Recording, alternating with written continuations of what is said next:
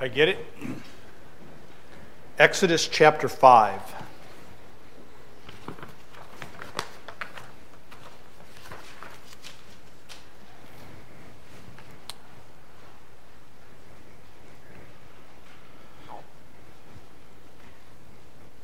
We're going to look at Exodus 5. I want to read verses 29 through 31 of Exodus 4, which is where we ended a couple of weeks ago, and then we'll work our way through the 5th chapter together. Let's pray, and we'll start. Lord, thank you for this book, and thank you for the great Exodus, the great leading out of your people from this life to the next one. For a salvation obtained by a bloody sacrifice of Jesus Christ. And pictured and predicted in this book thousands of years ago. I pray that we would understand it. I pray that you would help me to teach it faithfully and fully, and that you would shape our lives through it. In Jesus' name, amen. So again, just because, and especially because it's been a couple of weeks since we've been out, Exodus is a book that describes an exodus, a departure. It is the departure of the nation of Israel from the land of Egypt, where they will have been held in bondage as predicted by God, Genesis 15.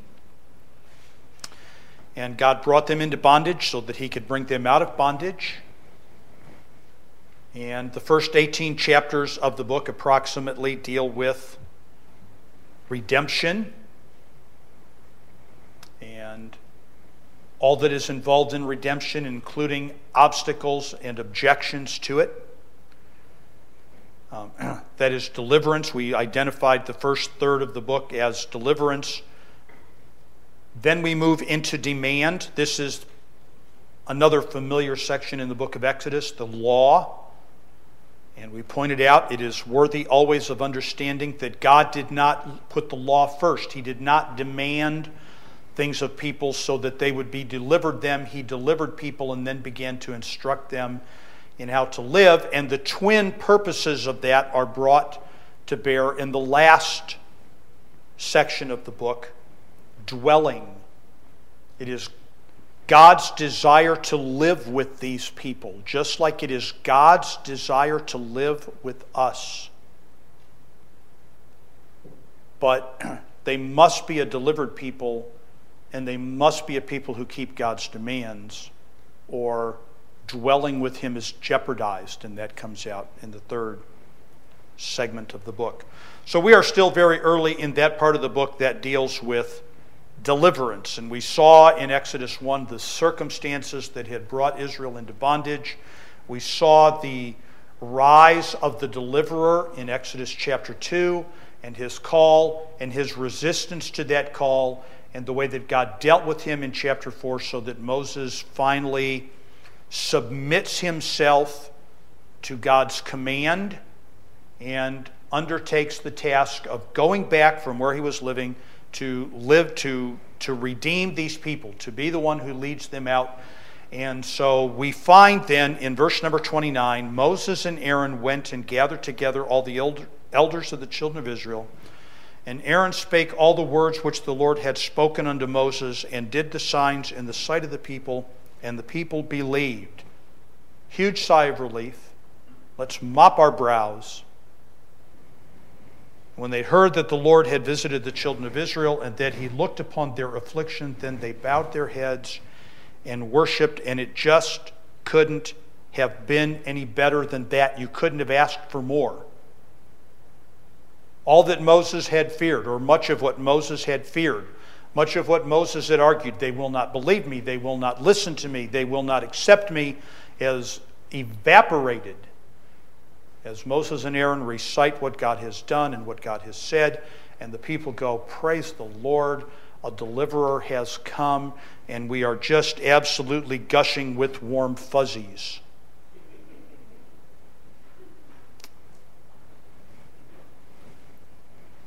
And now the only thing to do is to go and tell Pharaoh that we need a vacation. How bad can this be? I can't help wonder if somewhere between verse 31 of chapter 4 and verse 1 of chapter 5, if Moses remembered that God said to him, Pharaoh's not going to like this.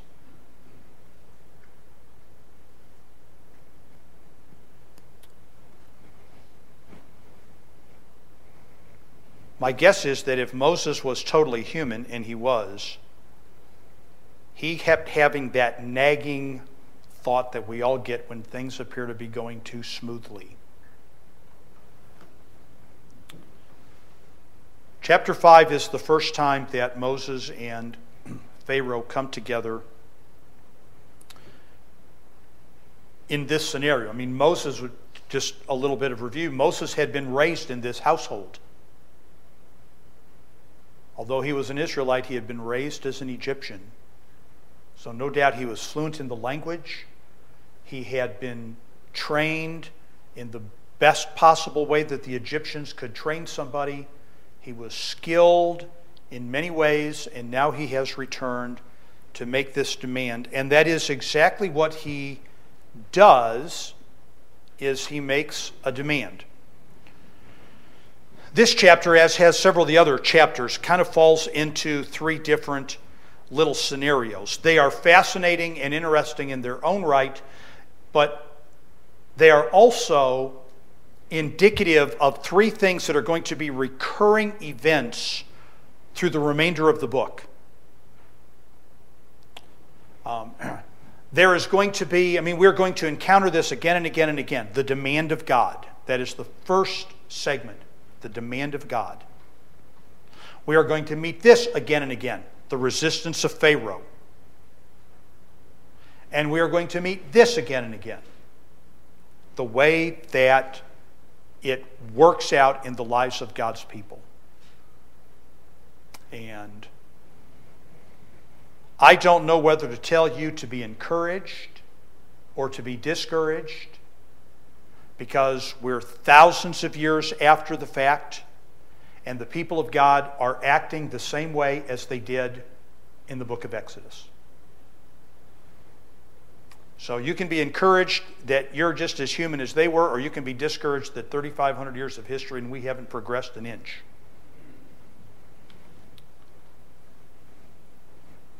This is, folks, a contest.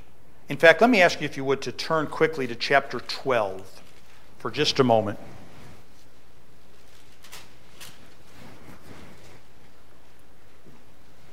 The culmination of this little contest will be revealed in Exodus 13. Exodus chapter 12, with the Passover and the ultimate deliverance. Here is the way that God characterizes everything that has been going on since chapter 5 and verse number 1. God says, "For I will pass through the land of Egypt this night, and will smite all the firstborn in the land of Egypt, both man and beast, and against all the gods of Egypt will I execute judgment. I am the Lord." And so, as has always been true, folks, there's a sense, we live here, we live in a visible world. We live in a world that we can see, that we can touch, that we can handle. We are periodically aware that there is an invisible world out there. But to God, that invisible world is as real as our visible world.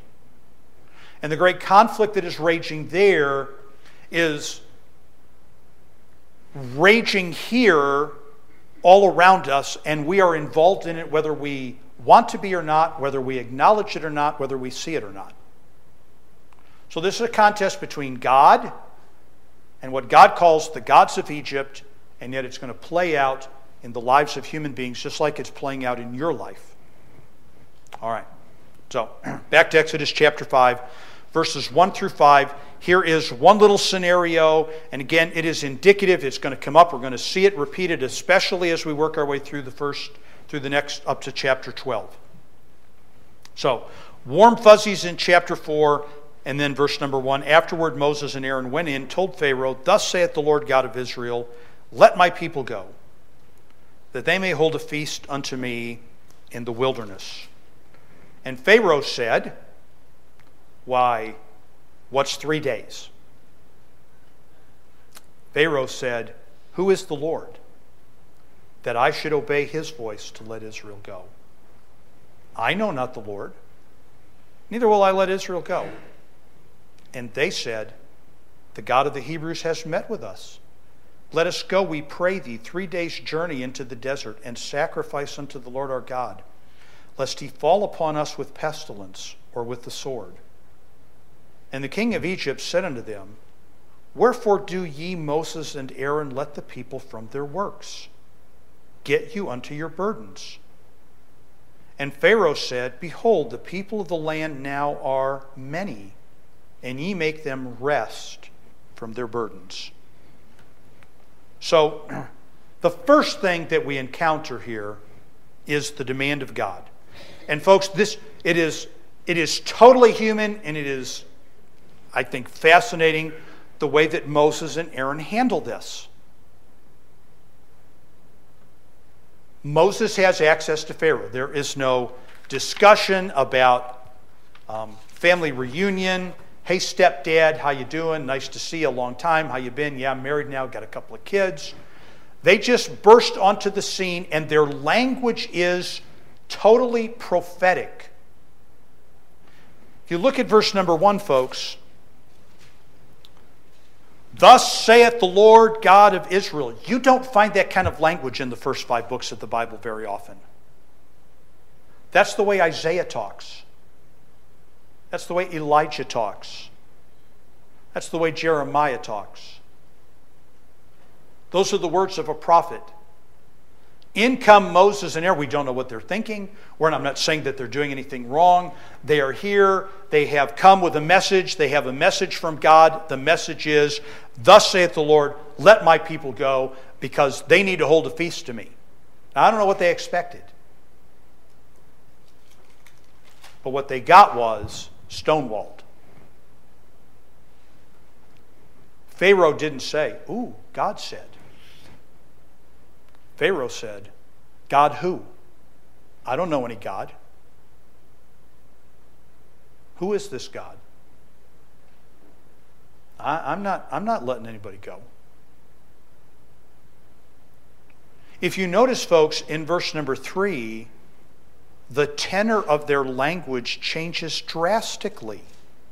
Now, Moses and Aaron are answering the question.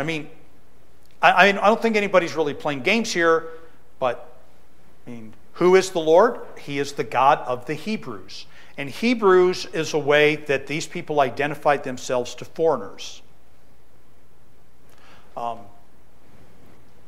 I grew up, of course, in the Detroit area, and we would periodically, if you look at a map, because it's really kind of weird if you're not familiar with it, but when you live in Detroit, if you want to go to Canada, you have to go north.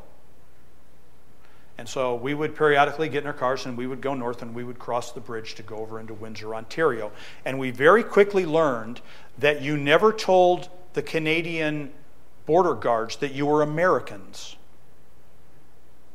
because they had a pat answer. So are we.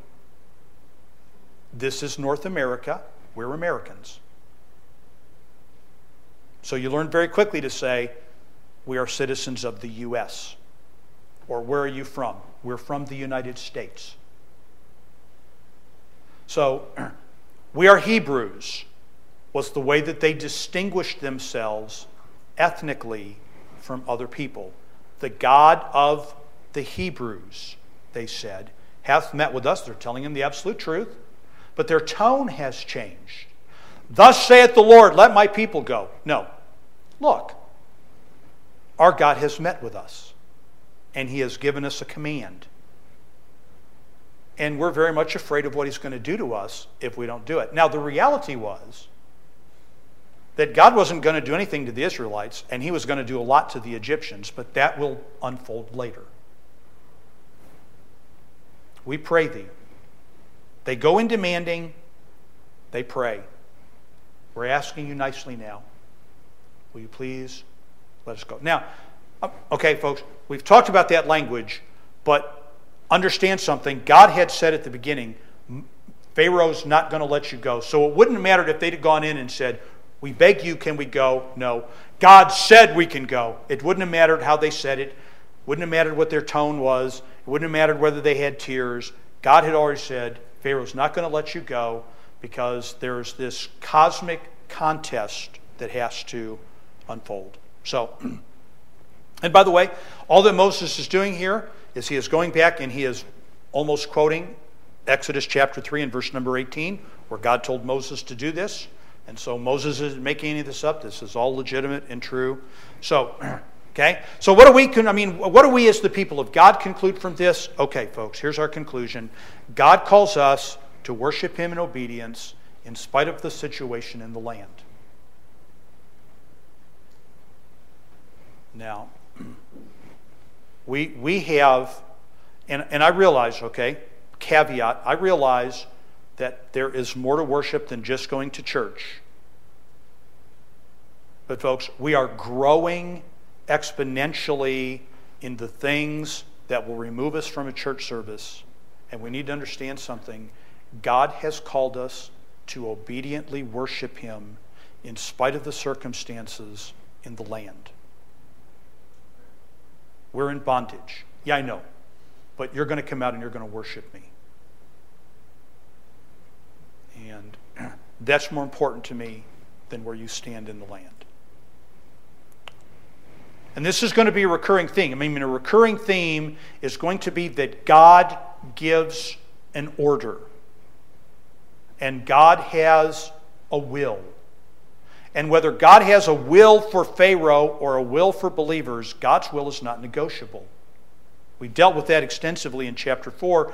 Moses went through all these things. When he got to the end of it, nothing had changed. God wanted Moses to go. Moses was going. Verses 2 through 18 is another story and another theme introduced that will be repeated through chapter 12. Okay? And these two things kind of interweave, so we're going to go back in verse number 2 and read down through verse number 18. And Pharaoh said, who is the Lord that I should obey his voice to let Israel go? I know not the Lord, neither will I let Israel go. And they said, the God of the Hebrews hath met with us. Let us go, we pray thee, 3 days' journey into the desert, and sacrifice unto the Lord our God, lest he fall upon us with pestilence or with the sword.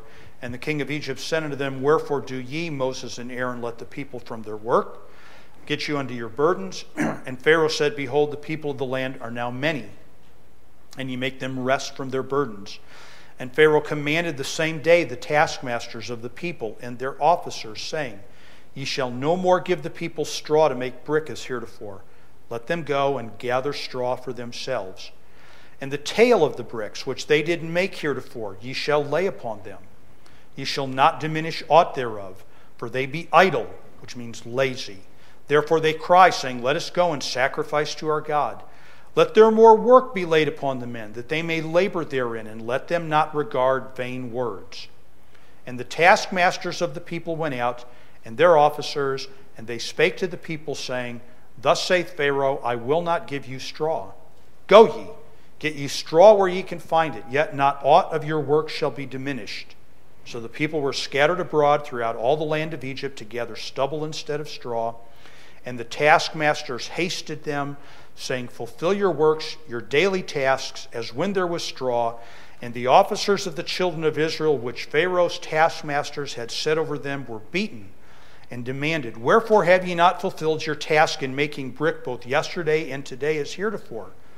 Then the officers of the children of Israel came and cried unto Pharaoh, saying, wherefore dealest thou thus with thy servants? There is no straw given unto thy servants. And they say to us, make brick. And behold, thy servants are beaten, but the fault is in thine own people. But he said, ye are idle, ye are idle. Therefore ye say, let us go and do sacrifice to the Lord. Go therefore now and work, for there shall no straw be given you. yet ye shall deliver the tale of bricks. Two things. One is Pharaoh's attitude. Pharaoh's attitude is twofold. You meet it, by the way, on a regular basis. Okay? Part of Pharaoh's attitude is developed in verse number 2. Who is the Lord? I don't know any God. I don't recognize any God like that. All of us encounter it in people on a regular basis.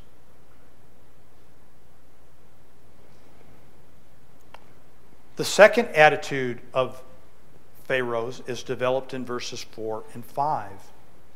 The king of Egypt said unto them, Wherefore do ye, Moses and Aaron, let the people from their works get you unto their burdens? Behold, the people of the land are now many, and ye make them rest from their burdens. Not only does Pharaoh not recognize God, he doesn't care about God. He cares about the work. There's something for you Israelites to do, and it isn't worship. And by the way, there are archaeological inscriptions. There are hieroglyphic inscriptions of the Pharaoh releasing Egyptians from bondage to worship their gods. But he's not going to let the Israelites go.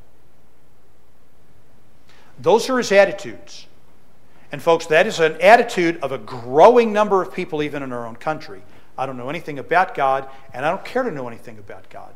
I don't care who God is, and I don't care what God wants. I have something that I want. And that then shows up in the way he treats these people. The Israelites, as you know, were slaves. They were brick makers. And they're really cool looking little bricks. When we were in Egypt, I really wanted to steal one. But I resisted the temptation. But I thought that would really be a cool souvenir, to have a couple of 1,000-year-old handmade brick. So Pharaoh's position is, if you guys are interested in worship, you obviously got too much time on your hands. You need more to do. So he gives orders to the Egyptian leaders, who are identified as the taskmasters. If you look at verse number 10, the taskmasters of the people went out. That's almost positively, and we know when it comes on down here a little bit further, we have this distinction. What you have is Pharaoh, and then underneath Pharaoh answering to Pharaoh, there are Egyptians, and then underneath them, there are Hebrew, what we would call foremen. So he gives orders to the Egyptian leaders, who are the taskmasters, and he gives orders to the Hebrew foremen, who are the officers, which says, we're not going to provide any more straw for you. You have to get your own straw, and you have to make the same amount of bricks that you used to make. And so the people are scattered. We read there, gathering stubble. They're not gathering straw. They're gathering literally whatever scraps of stuff they can find, wherever they can find it. And yet they're under the same burden to make the same amount of production. Now look, some of you know what this is like. Right? I mean, companies cut back. That means there's more work done by less people. And so you know what that burden is like. And that was what the burden was like here. Only for these people, it wasn't economic. It was spiritual. It wasn't driven by a bad economy or a desire for profits. It was driven as a part of this great battle.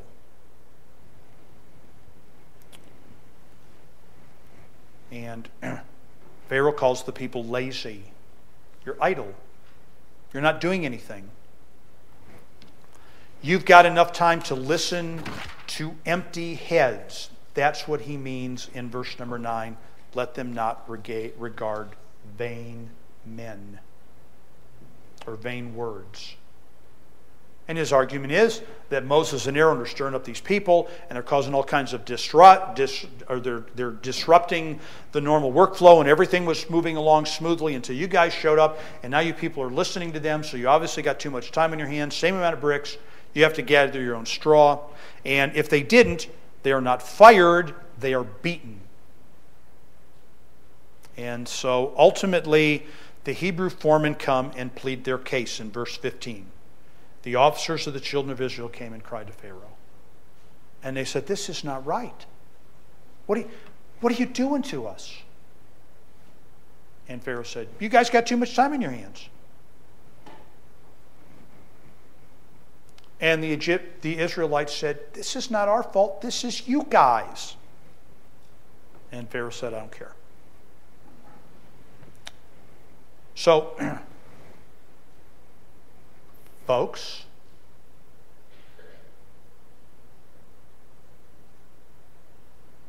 the great cosmic conflict filters down into the everyday lives of God's people.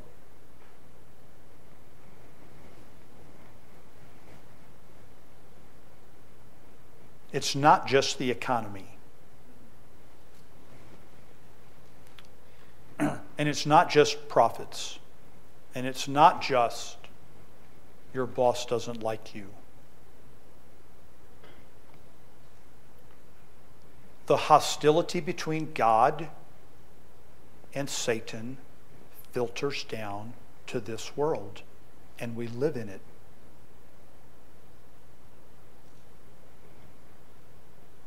Now, what is the response of these people? So, here we're going to encounter this. God is going to tell somebody to do something. Through chapter 12, it's primarily going to be God telling Pharaoh to do something. And Pharaoh is going to be resisting. And as a result of that, the people of God are going to be suffering.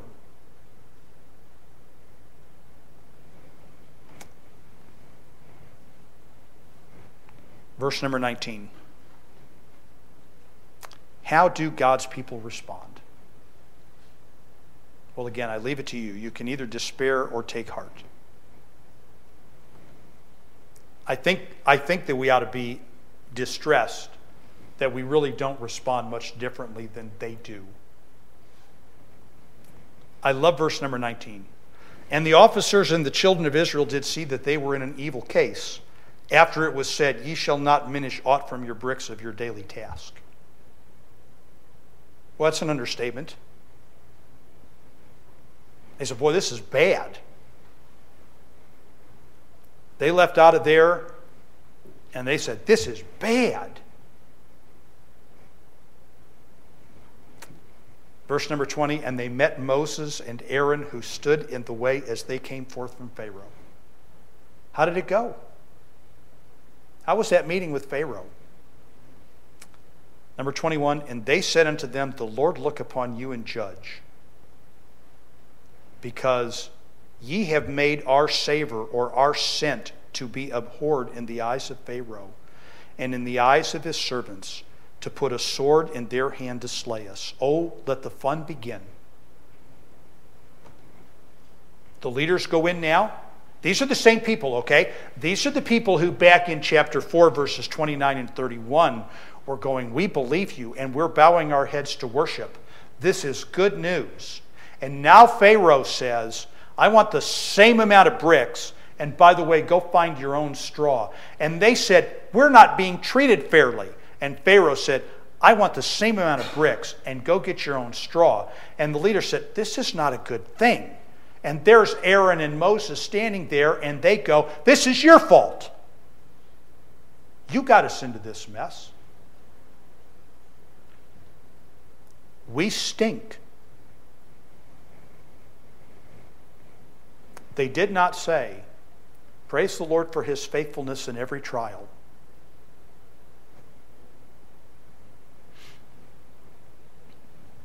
You have loaded Pharaoh's gun, Moses. Verse number 22, Moses returns to the Lord and said, Lord, wherefore hast thou so evil entreated this people? Why is it that thou hast sent me? I take heart in this, folks. You know, sometimes we look back and we think that it was different then. It's no different then. You know what? You and me and Moses and these Israelites They always were interpreting God's word in light of their immediate circumstances. Which, by the way, is why it's always a terrible idea.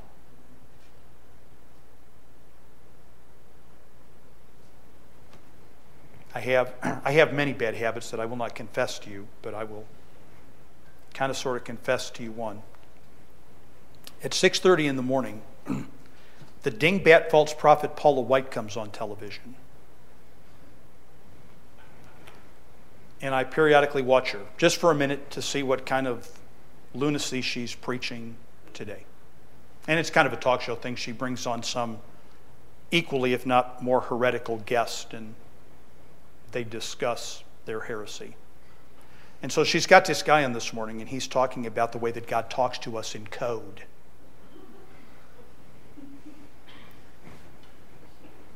Oh, great.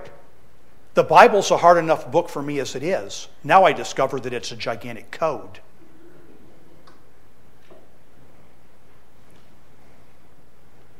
But you know, folks, we're not really that far away from that. When we're always trying to interpret our lives by the immediate present circumstances and not by the Word of God. I've got this problem. I'm trying to discern what God is trying to say to me. God has already said it to you. In the world you'll have tribulation.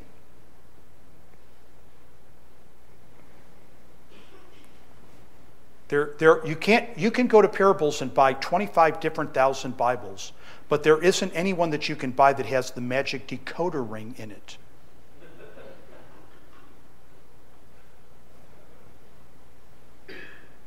So here, I mean, look, folks, this is human likeness 101. God told me to do something, and I go off and I tell the people, God told me to do something. They said, great, we love you, we support you 100%, and everybody is happy and singing, oh, how I love Jesus. Now let's put it into action. It didn't go the way I thought it was going to go. Maybe God didn't really mean for me to do that.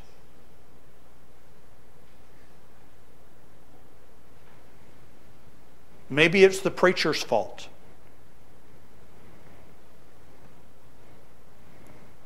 This is humanity. And this is not just a recurring theme in Exodus. This is a recurring theme throughout the Bible. And in all of one of our lives, we got the Word of God in our hands, which tells us certain things, and then we have circumstances, and we look at the circumstances, and we go, maybe the Bible doesn't really say that. Maybe it didn't really mean that. Why did you send me here? When the reality was, folks, that God had told Moses, Pharaoh is not going to listen.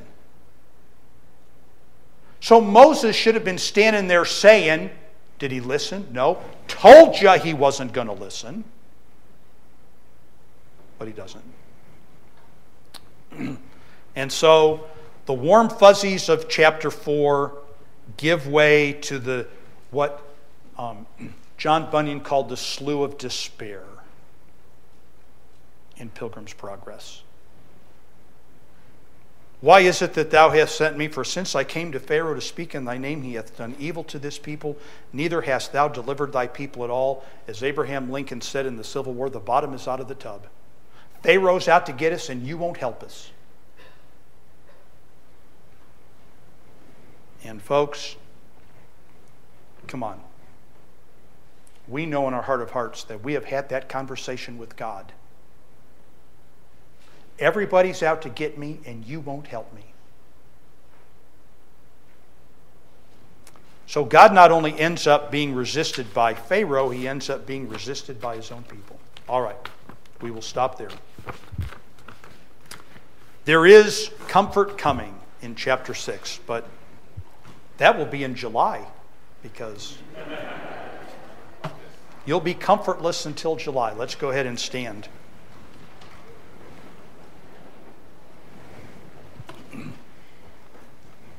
Heavenly Father, thank you for your word. May we stand firm upon it. May we understand that things will not necessarily go as quickly as we want them to or as smoothly as we want them to, but they will always go in your time and according to your word, and you will always be magnified in what you do.